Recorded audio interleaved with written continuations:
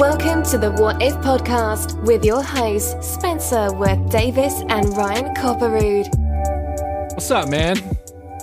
I'm chilling. Yeah, chilling. Drinking a fucking Miller, kid. Haven't made it through your Millers yet? Still got a few to go. It's Miller Park over there. That'll happen when you order it by the gallon.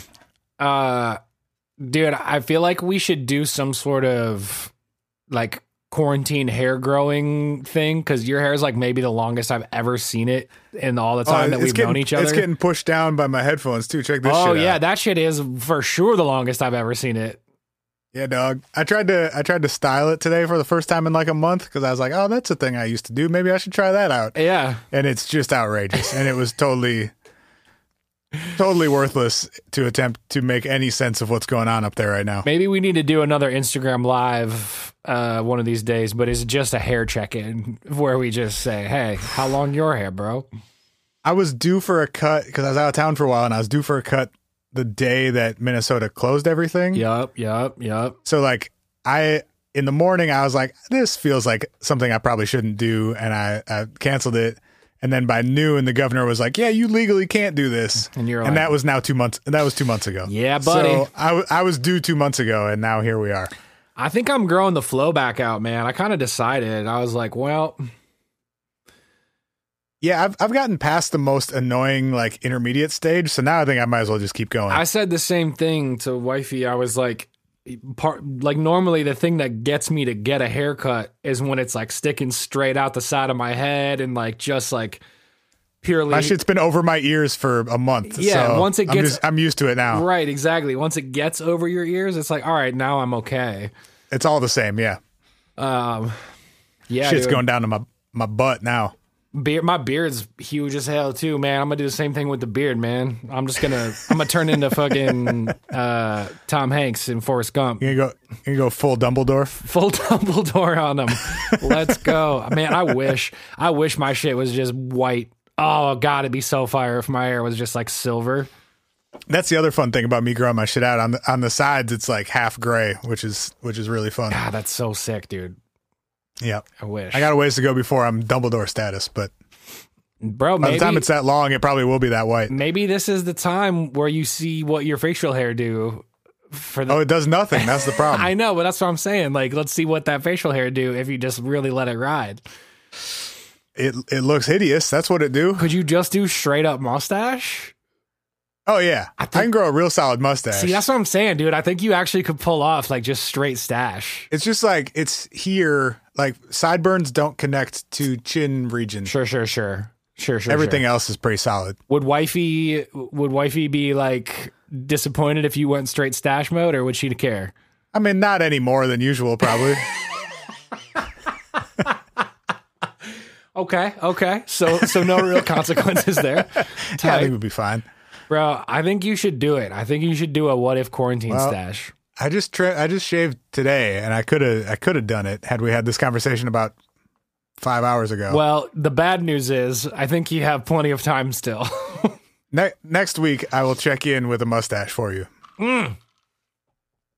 Yes, Even if it's just for the hour that we record, and then it has to go. I will show you what that looked like. I don't think a week is going to be, I think you got to commit to like 30 days, like 4 episodes. Jesus. and you can shave everything else, but you have to keep the stash on the whole time for 30 days. And we'll do I definitely don't have to do that. No, I'm saying if we make this agreement, that's like, well, then I'm out. Damn.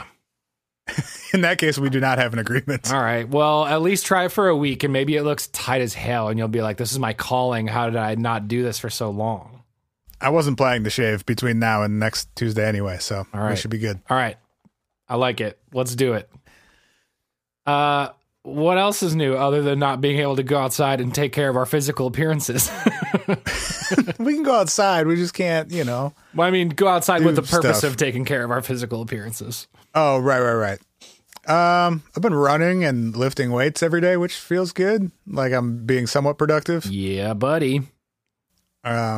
Minnesota finally doesn't suck outdoors, so that's been nice. Preach. Just had a little fire in my backyard yesterday. That felt pretty good. I started watching the Great Australian Baking Show the other night. Jesus Christ. Dude, it's so fucking rowdy compared to the other ones. That sounds pretty on brand for Australia, doesn't it? It lived up to my stereotyped expectations. Fantastic. So you've watched the British one? That's not a cake. That's a cake. You could have done the actual knife thing. Like they used. You're right. You know what? On second thought, that would have worked. Bark, Bjork, bark. We have buttons. That's fun. Give me the buttons. Give me the buttons. I'm gonna push random ones. Remind me to push random ones. Push it down. Oh, dude, you know what we should do? Do you remember? Did you ever watch the Rush Hour movies? Yeah, I don't know about movies. I've seen at least the first one, probably 15 years ago or more. I used to love those movies, 1 and 2. I used to love those movies when I was a kid. And there's a point where like the little girl is yelling at him, "Push a damn button," because he's got like a detonator for like a vest. And I feel like having that little girl scream, "Push a damn button," would be a pretty fun button to have you be able to push. You should find that and send it to me, and I will integrate it. Deal. Done. Doing it. Boop. Here. Boop. Here. But the Australian Baking Show. So have you watched any of the British one? I've I only understand this show in concept. Okay. Well, on the British one and like the Canadian one and the other iterations of it, they use the same music for all of it. For each iteration of the show, they use like the same music cues and stuff and themes. But do they give it a cultural spin, or is it the exact same? The exact same music, and it's very like NPR strings and like percussion and piano underscore type shit. Okay, got it. And in the first like minute, the intro of the Australian one, they've run through like 7 different EDM club remixes of pop songs in this montage of cakes and shit. It's just super over the top. Oh my God. Like Taylor Swift, like hard style remixes and shit. Wow. There's a dude on the first season who on the first episode shows up in a sleeveless t-shirt. God bless. Absolutely God bless. They have to censor out a lot more stuff. People are like throwing cakes in the trash and calling them all kinds of names. Dude, Australians, they just have a different cultural understanding of like what acceptable words are. Like there's one word that like we can't say and we would never say that they just say to everybody all the time. Yeah, I'm pretty sure this woman called her cake that word like 12 times. I mean, and then whacked it in the bin. Whacked it in the bin. Look at you picking up the lingo. That's not an Aussieism. That's a Britism. But I know. I meant the lingo from all of your cultural vacations into this show itself. So far, the Canadian one and the Australian one do not hold up to the British one, but they're both very enjoyable. I don't know. The Australian one sounds like it holds up in its own special way. It sounds like it's it holds up. very different. Yeah. Ryan, last week we yelled at each other about UFOs and forgot to complete our Is It Joy segment. That's true. So I want to make sure that we get to it this time. Okay, deal. Do you want to go first or should I? To be honest, I thought, oh, by the way, guys, we love each other. Yeah, it's fine. Spencer and I have been homies for 15 years. We love each other. Don't worry. We've had worse arguments over dumber things, if you can believe it.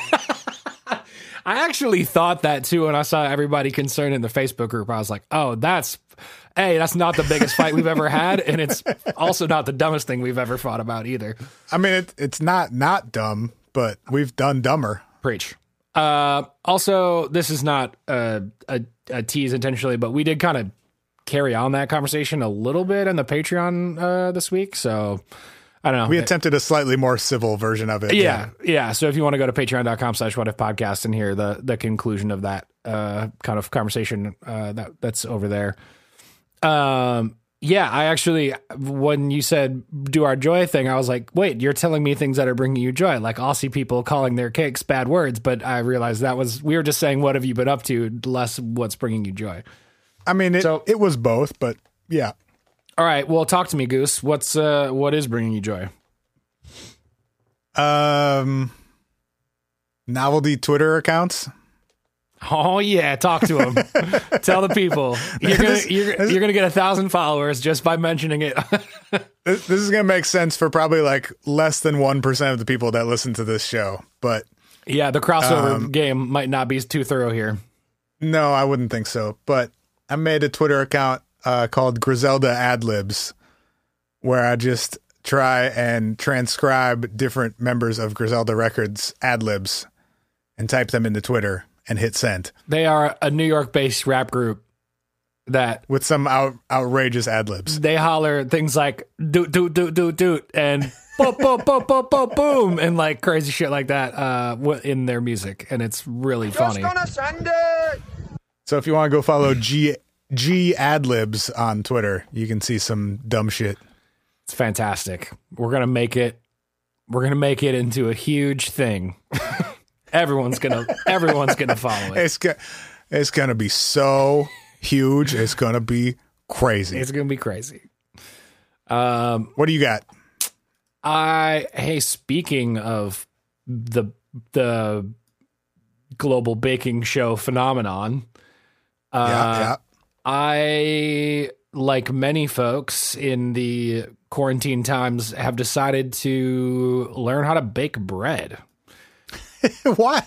Okay, somebody needs to explain this to me. Yes. Why did that become, or how did that become the go-to activity for so many folks? That's a great question. Well, mine's a little different than most people's. I've always wanted to bake bread. Actually, so when my dad was a kid growing up in South Minneapolis, my grandma was like the neighborhood baker. Like she would like bake the bread for the neighborhood and like whatever, sell barter bread to like families in the neighborhood.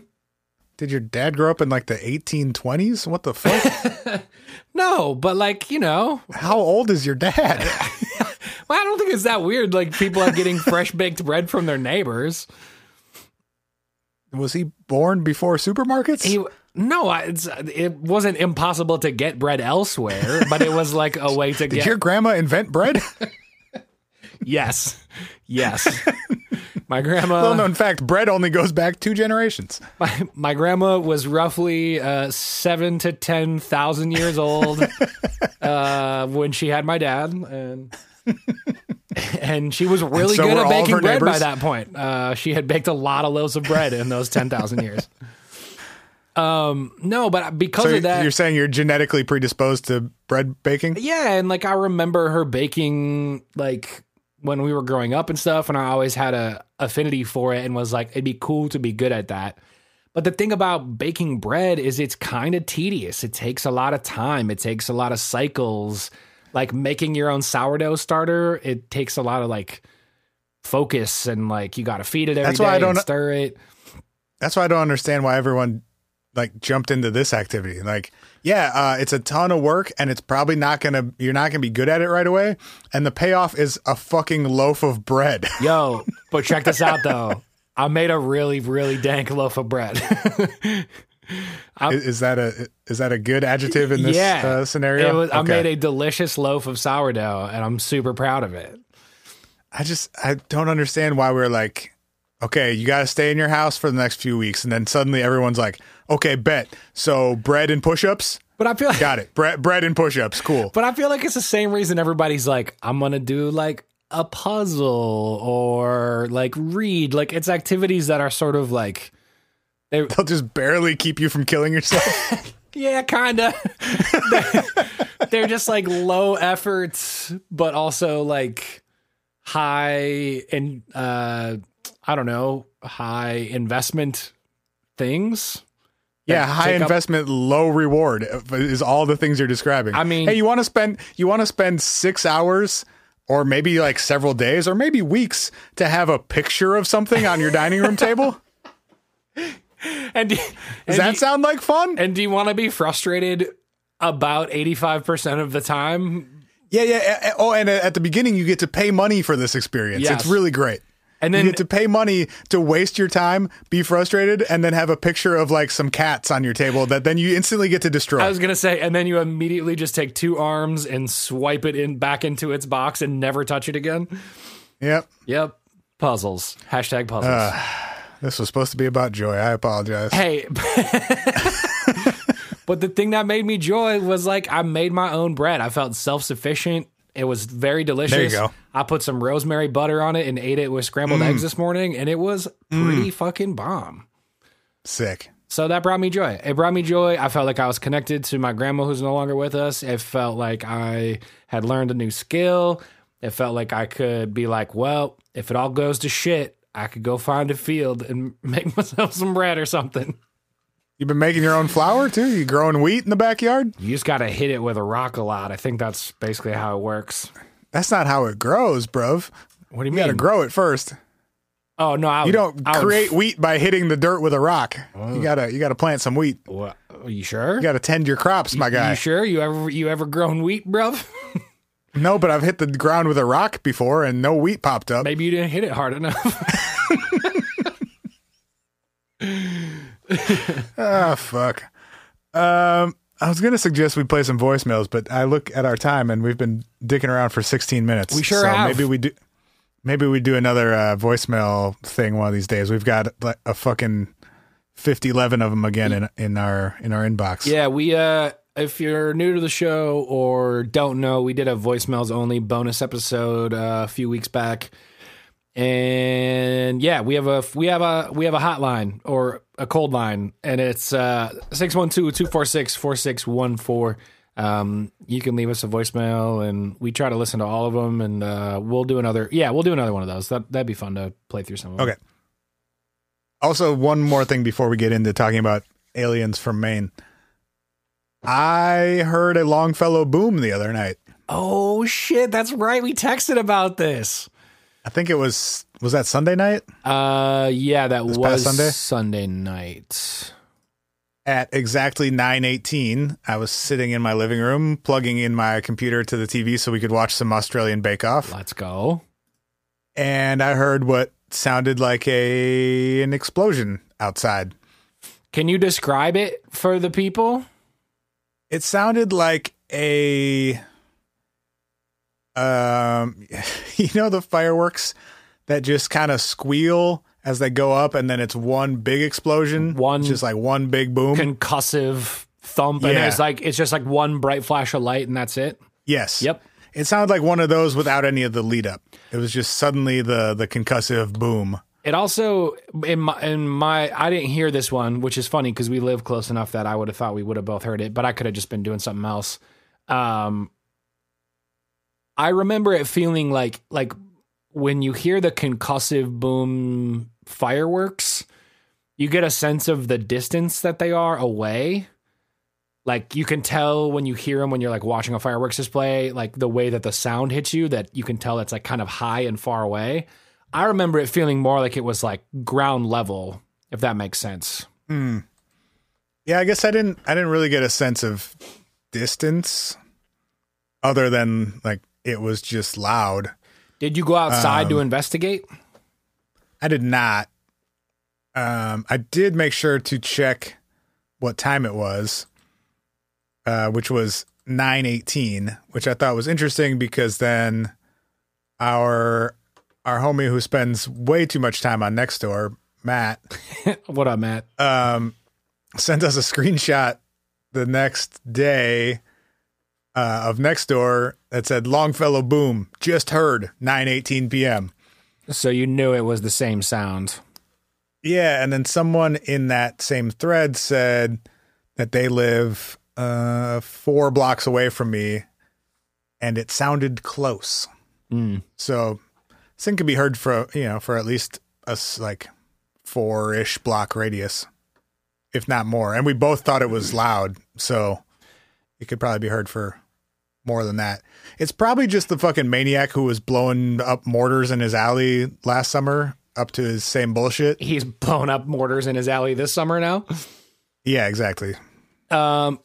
For those of you who don't know, What? this is a reference to episode 171. It's a phenomena in South Minneapolis of people hearing massive concussive booms and not being able to figure out where the fuck they came from.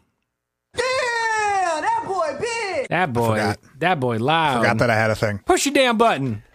Hell yeah, bro. We have speaking of UFOs from Maine, we have a special shout out / thank you for bringing us the topic of today's episode. Yeah, the homie Michelle sent us a really sweet care package full of shirts and books and patches and stickers and all kinds of cool stuff. And one of those things was a book called UFOs Over Maine, Close Encounters from the Pine Tree State, written by Nomar Slavik. A big thank you to you, Michelle, for everything. Such an insanely sweet gift and such a fun thing to open up out of the P.O. box. And we want to shout out, along with shouting out Michelle, a lot of the cool stuff that we got came from, it looks like the Green Hand Bookshop and Coast City Comics, both in Portland, Maine. So shout out to those spots. And the dope shit that's Yeah, motherfucker. and the dope shit that arrived in that box. So thanks, Michelle, for showing us what you got. We appreciate it. So I was looking through this book the other night, and as I was reading through it, there's a section, or like 3 different sections that all revolve around the same story, but like different angles of it. Tight.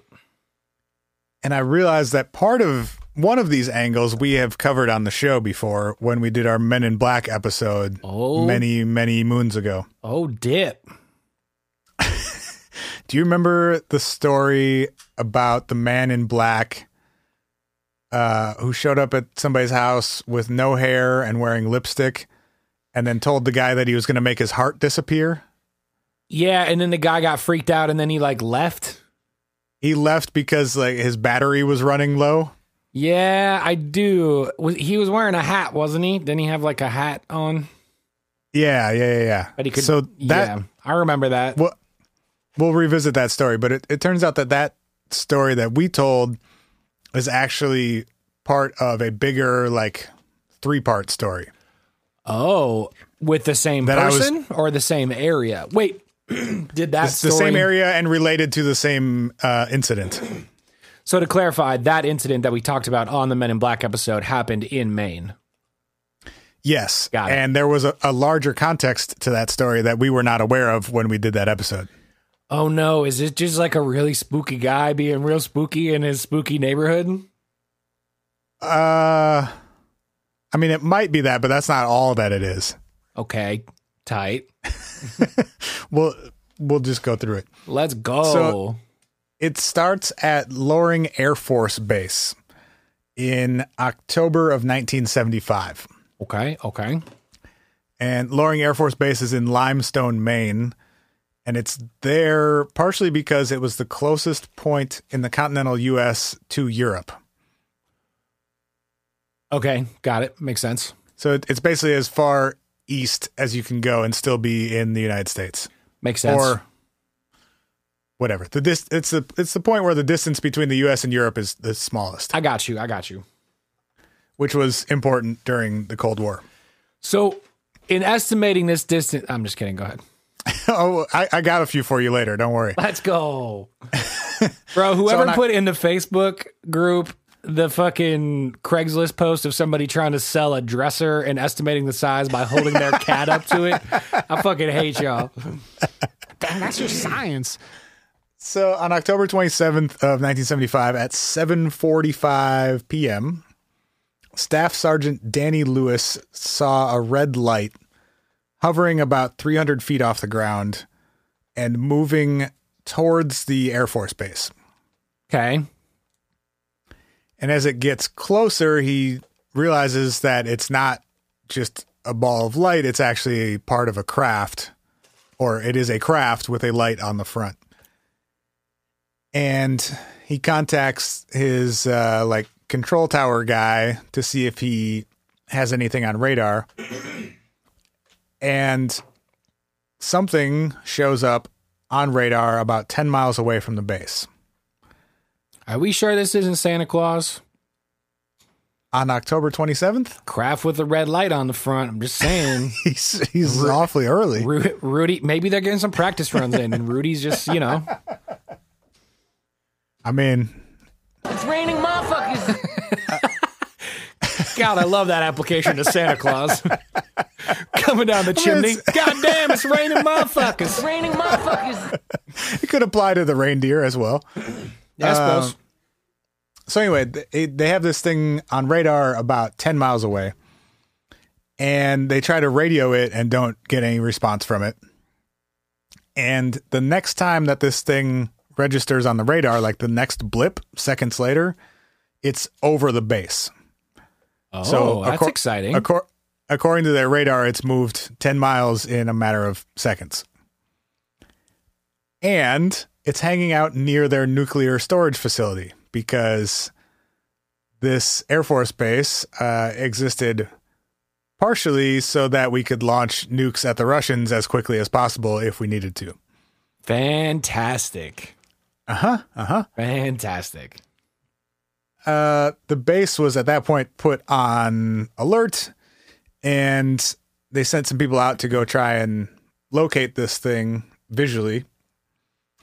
And it was seen again hovering about 150 feet above the base, specifically above where nukes were stored. And it was at that point also confirmed again by radar, which I don't know how radar works, but I didn't think it worked at like that low to the ground. 500 feet. Radar's picking something up that's 150 feet off the ground somehow. Oh, the initial estimate was 500 feet and the later one was 150? 300 and then down to 150. Oh. I'm sure there are different types of radar systems and whatnot. Yeah, and I'm going to say something real dumb, but that's not uncommon. I would imagine like Air Force base or a naval base would have some sort of radar that would be able to track moving objects anywhere around it at all kinds of heights, because you would need that, right? Like, I mean, yeah, I guess that's kind of what I was saying. Like, I'm sure they have some sort of some different type of radar system that is whatever. I'm going to stop trying to explain radar. Let's explain a thing that we already acknowledge we do not clearly do not understand. understand. So anyway, they send somebody out there to try and see it visually. What the fuck are you doing here, little buddy? And it circles the base once and then takes off. So they send a bunch of troops out to conduct like a full search of the grounds to make sure that there wasn't anyone or anything else on site that shouldn't be. Okay. They didn't find anything, but they reported the incident to a bunch of different organizations, including Strategic Air Command, the National Military Command Center, the Air Force Forward Operations Division, and the Air Force Chief of Staff. Okay. So they took it seriously, I guess. Sure sounds like. Sounds about as serious as you can take it. And then the next night, on October 28th, again at exactly 7:45, they saw the same thing again. And this time they first saw it on radar about 3 miles from the base, and then 5 people saw it visually, again hovering over the nuclear storage area on the base. Except this time there was also a second craft with it. Let's go, baby.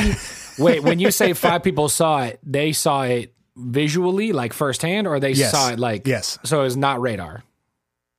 They had a radar confirmation and then sent people out to try and visually confirm it, and 5 people visually saw 2 crafts hovering around the base. This is tight. I like this. This is good. This is very good. Very strong. The craft was described by Sergeant Stephen Eichner as, quote, a silent orange and red object shaped like an elongated football hovering above the runway. It was about 4 car lengths long, solid with no doors or windows, and no visible propellers or engines. Ryan, would you care to describe roughly how long 4 car lengths is? Okay, so we talking like 70s Cadillac DeVille here, or are we talking like That's up to you, bud. Toyota Yaris or whatever? Is it a Yaris? Is that a real thing? That's a real thing. Yeah. A Chevy Aveo, perhaps? I'm just going to say I did a really fucking good job of doing a big car and a small car right off the top of my head. You nailed it. I was going to go Chevy Aveo and a Ford Windstar, but your examples work just as well. I mean, what do you got? You got a Hyundai Sonata, 14, maybe 18 feet long. So let's say that's more like average in between the two. So four, if it's 4 car lengths long, we're talking like, roughly 50 to 60 feet. Yeah, sure. Thank you very much for the participation. Happy to help. Extremely helpful. So they send some more people out to try and get a look at this thing in a truck. To clarify, try and chase it down. I'm sorry to interrupt. Is this thing just hovering, or is it like going around the base? Both, it sounds like, at different times. Okay. So it approached from, the first night they picked it up at a distance initially of 10 miles. The second night they picked it up initially when it was 3 miles away. It was then hovering near the storage facility, but then also just like making laps around the whole base, it sounds like. What year is this again? I forgot. 75. Okay. Got it. 1975. Got it. They go hop in a truck and try and chase this thing down, and at one point get within 300 feet of it. And Sergeant Stephen Eichner again said, quote, "There were these waves in front of the object and all the colors were blending together. The object was solid and we couldn't hear any noise coming from it." Whoa. So I don't know what he means by waves in front of it. I'm imagining like how heat can sort of cause like a visual distortion, maybe. That's what I was kind of envisioning too, like a rolling road in the desert that has that kind of mirage effect to it. Yeah. Moments after they got within 300 feet of it, it just disappeared. And You're too close, man. Several. Too close, man. We out of here. The next several nights, this thing came back. Sick. And at one point, or at several points, the base requested helicopter backup from the National Guard. And there's a quote from another, not Eichner, but another sergeant on the base who said, "Time after time, though, when a sighting was reported, the helicopter crew spotted nothing. At one point, ground personnel watched as the helicopter and crew were within 100 feet of this object, yet radar nor the helicopter crew were able to see anything." So there are people on the ground looking at a National Guard helicopter 100 feet away from a UFO that the guys in the helicopter and the people running the radar are saying they can't see. Wait, I'm confused. Okay. They're saying they're looking at it, but it's not showing up on radar? So they're saying the people on the ground Yes. could see the UFO. But the people who are way closer in the chopper couldn't see it. The people in the helicopter right next to it were saying they could not see anything. See, this is another potentially tight example of stupid aliens where they're like, we'll just turn our cloaking device on and anything near us won't see us, but like everybody far away is like, you're right there because it only works for like a couple 100 feet, bro. We see you. But that was enough in this case, right? I mean, enough to confuse the shit out of some people at an Air Force base in Maine. That's for sure. Okay, so that's part one of this story. They never figured out what it was. You said it came back 5 nights in a row? Well, so it said in the book, it says the 27th and 28th, and then it says this repeated for several nights. So whatever several means to you, I guess. Sure. And they were never able to figure out what it was. and eventually just had to move on with life. You gave up. You gave up on him. That same night as the first sighting, the 27th of October, a dude named David Stevens and his roommate Glenn had a weird encounter with a UFO as well. Okay. They lived in Norway, Maine, which is about 300 miles south of the Air Force Base. Okay. And their encounter started when they heard a loud bang or explosion outside and went to investigate. Uh-oh. So if you hear a Longfellow boom, don't go looking because the aliens might get you. Maybe it's just aliens apparating like in Harry Potter. There's like a crack when they apparate, right? Boom. They just Face your fears, son. showed up.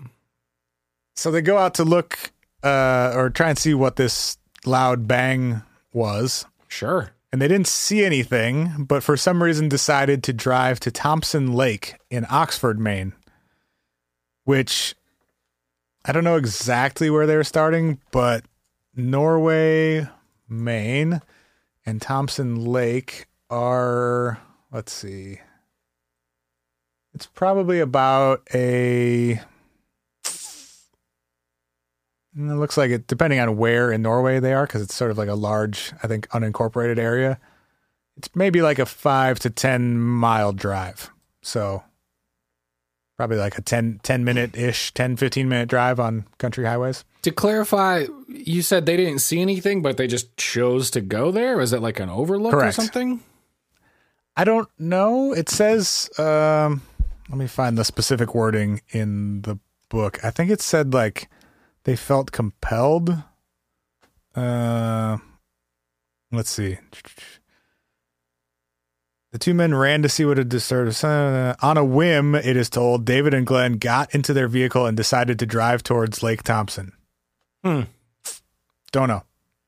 Weird. If it was just like, this is what we got to do, or we think that's the direction we thought it came from, so maybe we should go that way, or Calling our name.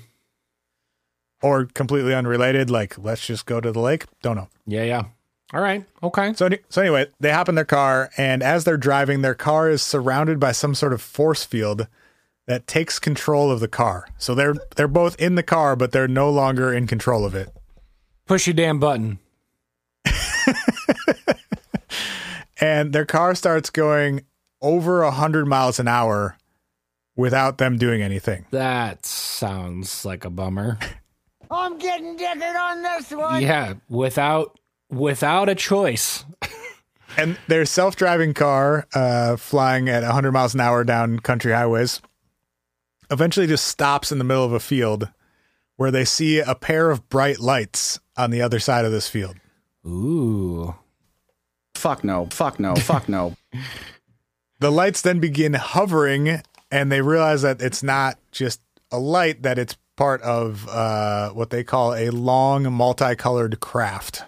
Okay. All right. Now we're talking. Let's go. So at that point, apparently they can control their car again, and they decide to get the fuck out of there, away from the UFO that tractor beamed their car into the middle of a field. Sounds like a little too late at this point, but all right. Game on. Oh, I'm nervous.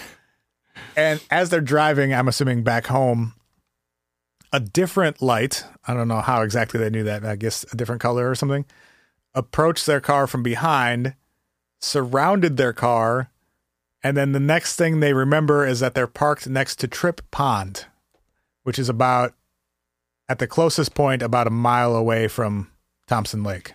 A little bit of missing travel time. Yeah, they don't remember how they got there. And then they see that first UFO again, plus two more UFOs that were hovering over the pond, releasing some sort of vapor. God damn. There's a fucking party. God damn. So one UFO pulls them towards the pond. There are two more that are gassing the pond, and this gas is like billowing towards their car. Guys, quit gassing the pond. The next thing they know, it's daylight, and they're still parked next to this pond, and they drive home. All right. Hell of a night. Hell of a night, guys. Quoting from Nomar's book again, it says, quote, "Their eyes and necks burned, and David claimed to have several loose teeth because of the encounter." Whoa, that's not cool. That's extremely uncool. That is easily my least favorite symptom thus far of people interacting with a UFO. Without a doubt. Hell no. I've heard of literally paralysis and fucking nosebleeds and fucking headaches. Loose teeth is my least favorite thing we've encountered. Hell no. That was fucked. That was a bit fucked. That was a bit fucked, bud. You know what probably happened? You guys were too drunk and you keep driving around the lakes running into shit, and when you keep banging your face at 100 miles an hour. Yeah, when you keep banging your head on the steering wheel for enough time, you're going to wake up with some loose teeth, bud. So that morning, after they got home, a man in black shows up at their door, quote, "dressed in black formal wear complete with sunglasses and a military haircut." Oh, this guy had hair. So I'm assuming they mean like a black suit, but I'm imagining like a tuxedo just for fun. Formal wear does sound like you got the whole like long tail, split tail thing going on. And this very fancy man asked David if he had seen a UFO the night before. Well, that depends. Can you go fuck yourself? and David said yes. And the man told him to keep his mouth shut about it. Okay. David, being a snitch, went to the cops right away as soon as the guy left and reported his UFO encounter. Amazing. The Norway police didn't know what the fuck to do with a UFO report, and so they forwarded it to a researcher named Shirley Fickett. Okay. Whose first order of business was to book him some hypnotic regression sessions. Oh, Jesus. Here we go. Oh, dang. With a doctor named Herbert Hopkins. And David did 8 sessions with Dr. Hopkins, in which he described being abducted and taken aboard a spaceship by Greys, who examined him and took skin, hair, and blood samples, as well as a button from his jacket. I was hoping you were going to say a button from his belly. Took the man's belly button. I just imagine the aliens looking at his jacket and seeing the buttons and being like, "You think this thing's alive?" Fascinating. Truly fascinating. Let's take one just to make sure. It might be some sort of being. It's the whole Muggle technology thing, man. They're just like, wow, unreal. What book are you on, by the way? Look how far have you gotten? Look how they keep their shirts from showing off their bellies. I mean, you never see Greys wearing shirts, so I could imagine them being fascinated with closures. It's true. I mean, they're wearing like fucking like stretchy spacesuit material shit. I think they're just naked most of the time, right? Or naked boys. Maybe they're big naked boys. I mean, they're little, but I think they are. Maybe they're little naked boys. There you go. I am on book 4, Goblet of Fire. Oh, the best one. It's really good, man. It's real good. A whole Harry Potter book with no mention of Quidditch. It's beautiful. Oh, it's mentioned for sure. They're just without a single game of Quidditch. One gigantic game of Quidditch because it opens with the Quidditch World Cup. Oh, you're right. Without any meaningless, pointless mention of Quidditch. Touche. That is there purely to appeal to children who J.K. Rowling thought would like sports. Or like this sport she invented that's extremely hard to follow. And stupid. Anyway, and she spends like hundreds of pages on in books that are already hundreds of pages too long sometimes. Anyway, they take his button and his hair and his skin and they drop him back off in the field. And apparently told him that the encounter would be, quote, buried deep in his subconscious. Oh. Yep. So here's what we're going to do. We're going to wipe it from your memory, except we're going to tell you that we sort of didn't all the way wipe it from your memory.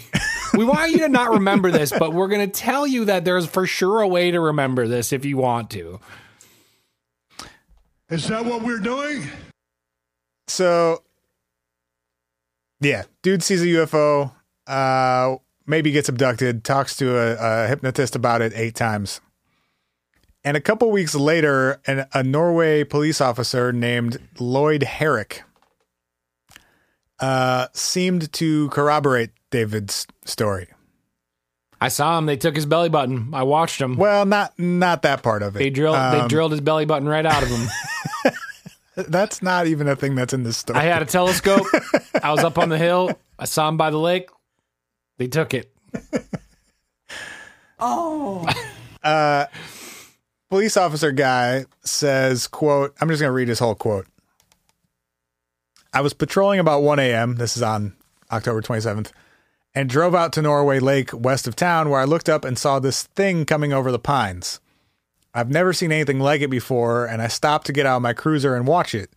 It was shaped like a short cigar and had 2 red lights on it, one in front, one in back. The middle part was black, and it couldn't have been more than 800 feet above me. It wasn't going fast. In fact, it was going pretty slowly. I must have watched it for at least a minute as it passed over the lake and headed right in the direction of Norway. The town, not the country. It must have passed right over the town, and I called the sheriff's office on my radio to say, I don't want to sound corny, but have you heard any reports of UFOs? Sweet. The dispatcher said something about what had I been drinking, but I was so amazed by this thing. It made no sound. It wasn't a plane, and I said to myself, well, son of a gun, I've seen something I've never seen before. Sick. What a line. What a line. Which is funny to me that when a dude calls the next morning to say, hey, I saw a UFO, that the police would be like, I don't know what the fuck you're talking about. Go talk to Shirley. If one of their police officers had called in a UFO like 6 hours prior. Yeah. I mean, I don't know. I guess like that presumes that was all connected at the time, you know? Right. Like, I don't have any idea what Norway Maine police work was like in the 70s either, but or if it was just like the late night dispatch person picked up the phone and was like, oh shit, George has been drinking again. And then the next morning, a completely different person on dispatch or whatever is just like, sure, unaware that was a thing that happened the night before. I don't know. Yeah.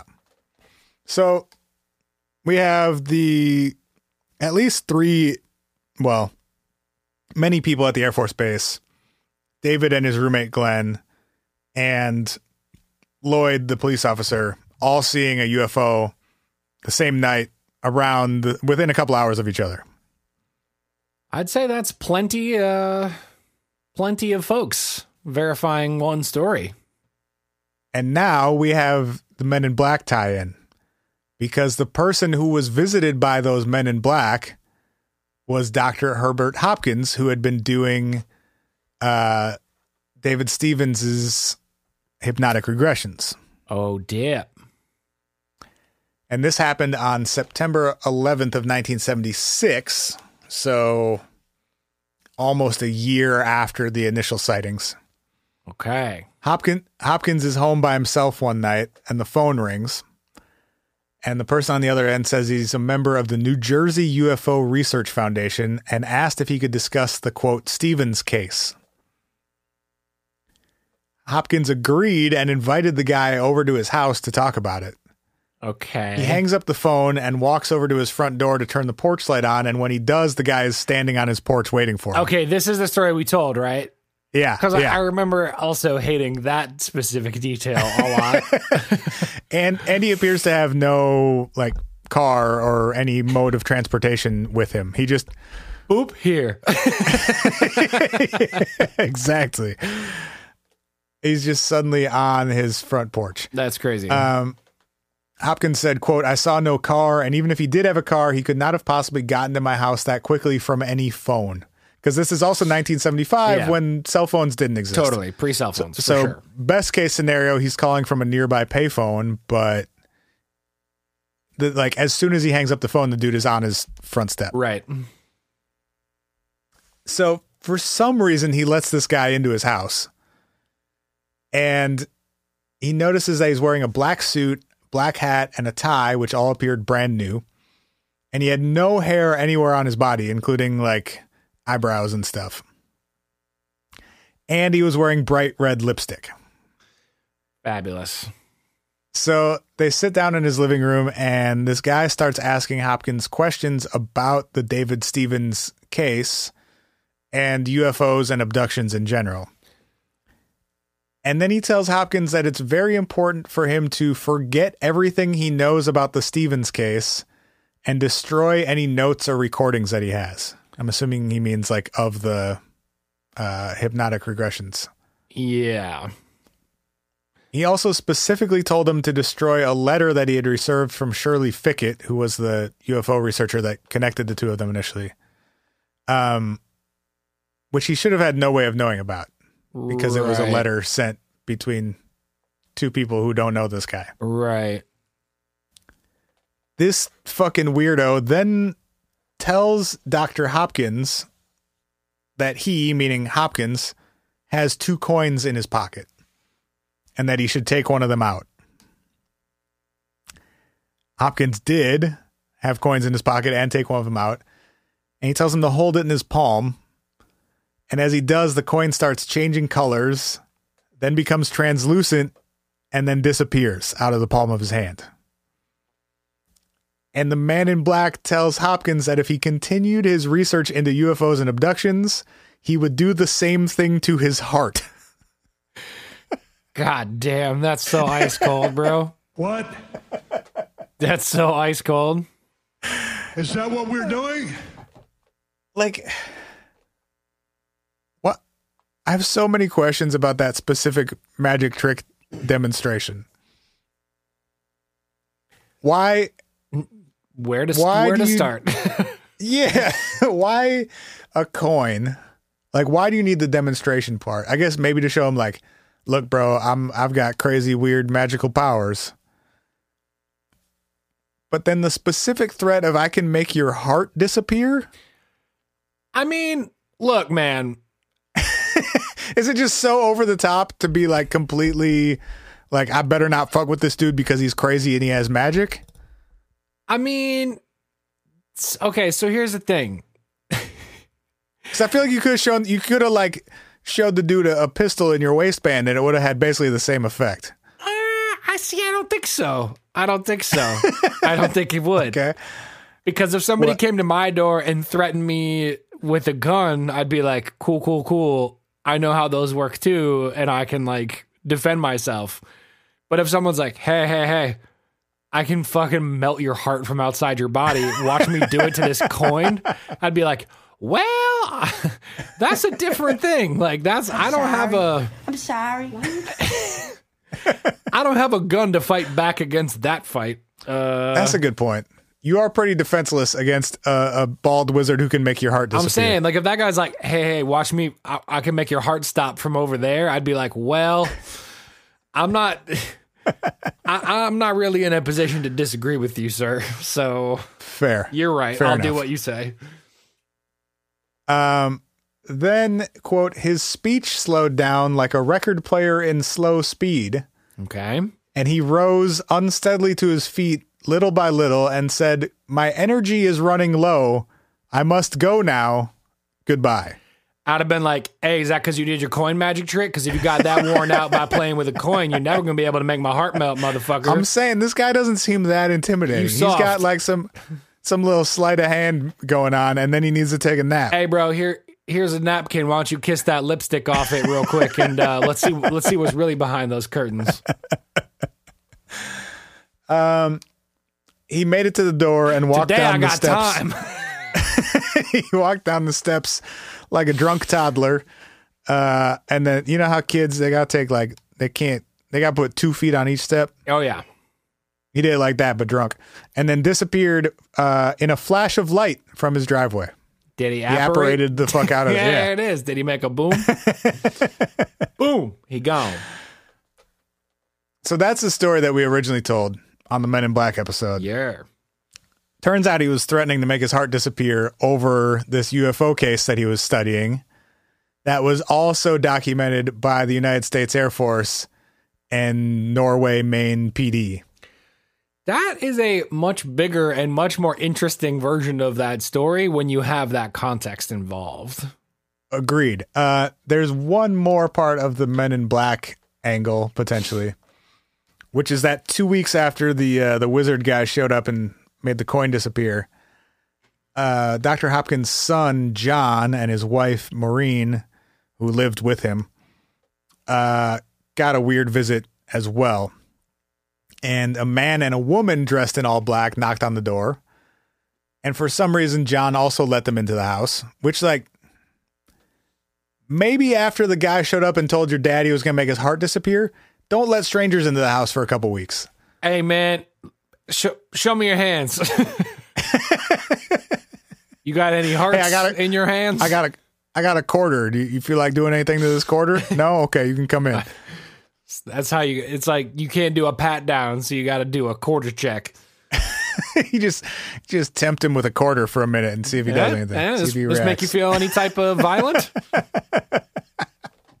Do you wish this wasn't here right now, perhaps? You going to try to spin this in circles and then make it explode? You have the sudden urge to banish anything to another realm? So these people come into his house and they're like stumbly, and they sit down in the living room, and the man asks, quote, "What do people talk about?" in an attempt to start a conversation. Which, bro, fucking been there. The first time any of us hang out in public again, that's going to be all of us. Oh, just be yeah. Like, what do we do? What is conversation? How does conversation work? Yeah. You and I are going to be way better off because we've been having one, like, or multiple solid ones a week because of the show. But I think other people are going to be like, I don't know how to, like, talk to a person. Especially face to face when there's, like, more than one person at a time. Oh, my God. You got to be reading fucking social cues and body language. Oh, it sounds like a nightmare. Let's just never end this. So then, after asking what do people talk about, the two fucking weirdos start making out and groping each other while asking John if they're doing it right. No. Also, honestly, probably me the first time I'm in public again. Sorry? You're gonna make out with your wife in public and then ask people if you're doing it right? I'm making out with and groping all of my friends as soon as we can hang out. That sounds watch out. That sounds like a little too excited about the quarantine ending. Hey, yeah, beautiful hair. Oh, Jesus. The phone then rings and John goes to answer it. For some reason, leaving his wife alone in the living room with these two fucking freaks making out on his couch. That's just disrespectful. And at that point, freak number one asks Maureen, quote, how she was put together and if she had any nude photographs of herself. Wow, this got a little too sexy too quickly. It's too sexy. At that point, John comes back to the living room and kicked the two crazies out of his house. Should have been doing that, bro. So that one to me, although like the timing is weird and their behavior is obviously super weird, sounds like he probably just let two drunks into his house. Yeah. I mean, it doesn't feel like there's any like real. They didn't have any magic. They didn't bring up anything, right? No, they didn't. Yeah, they didn't tell him not to like study anything. They didn't disappear in a flash of light. Yeah, that sounds like one of those something weird happened adjacent to me. So now anything weird that happens is evidence of that other thing. Right. So anyway, that's the end of this 3-part story. Damn, son. But yeah, I because I always thought that Men in Black story was just like, I only told it because it's one of the goofier, more outlandish Men in Black stories. Right. And I really didn't give it any sort of credence. But in the context of these other sightings, it's kind of weird. It's definitely significantly more impactful when you have the full context of like what was going on in the area at the time, for sure. Right. And the fact like it was 3 of these things happened on the exact same night. Yeah, which is like its own version of wild for sure. In a pretty sparsely populated area too. It's not like this was, downtown Chicago or like the O'Hare Airport incident or something where like, yeah, you have thousands of people in one place. Right. Like, if something happens, lots of people are going to see it. This was 3 different groups of people in 3 different locations. And in one of those locations over like every night for close to a week. Yeah, that's some like... And it's showing up on radar, and I don't know. It's not just like a glancing like, yeah, that was kind of a weird thing. It's like it's a trend. There is a series of events here. Yeah. Huh. The UFO itself does read a lot like maybe early drone technology to me, though. I was kind of thinking it had a blimp-like thing going on. Like 56 feet long, kind of football shaped and not making any sound with like a blinking light on it. I don't know. Yeah, the size is a little weird. Although that wasn't... Oh, no, that was from the Air Force reporting the 4 car lengths thing. Yeah. Yeah, I guess that's pretty fucking big for a drone. Yeah. That's kind of why I was thinking, because it would be a pretty like decent size of like a small blimp. I don't know. Right, which would also maybe make sense with the heat distortion angle. But what would have been causing that? Well, don't blimps involve hot air? Or are they just... Well, or maybe it's a hot air balloon type of situation? I guess it depends on what... I mean, we're in the 70s, because you can float blimps with a bunch of different stuff. Like you can float them with hot air, but you can also float them with like helium or... How are they propelled usually, though? I thought it was with like straight up propellers, but... Okay. I don't know. I googled blimp propulsion, and the first me too. the first returned site is Blimp Science from GoodyearBlimp.com. Brilliant, because there's probably plenty of people who all the time are just like, how the fuck does that thing flying over the stadium work? Movement and steering. Engines. 3 4-cylinder 200 horsepower engines are located on either side of the envelope and can propel the airship at speeds of up to 73 miles per hour. Damn. That's legit. Yeah, I don't know. The technology itself doesn't seem that crazy to me. The only thing that would be weird is like if it really was moving somehow 10 miles in a matter of seconds. But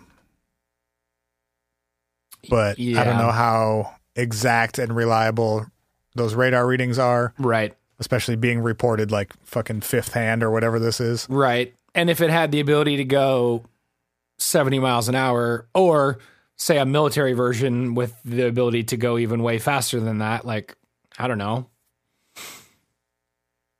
Yeah, just like the era and the fact that they were seemed specifically interested in nukes reads more human than anything to me. Yeah.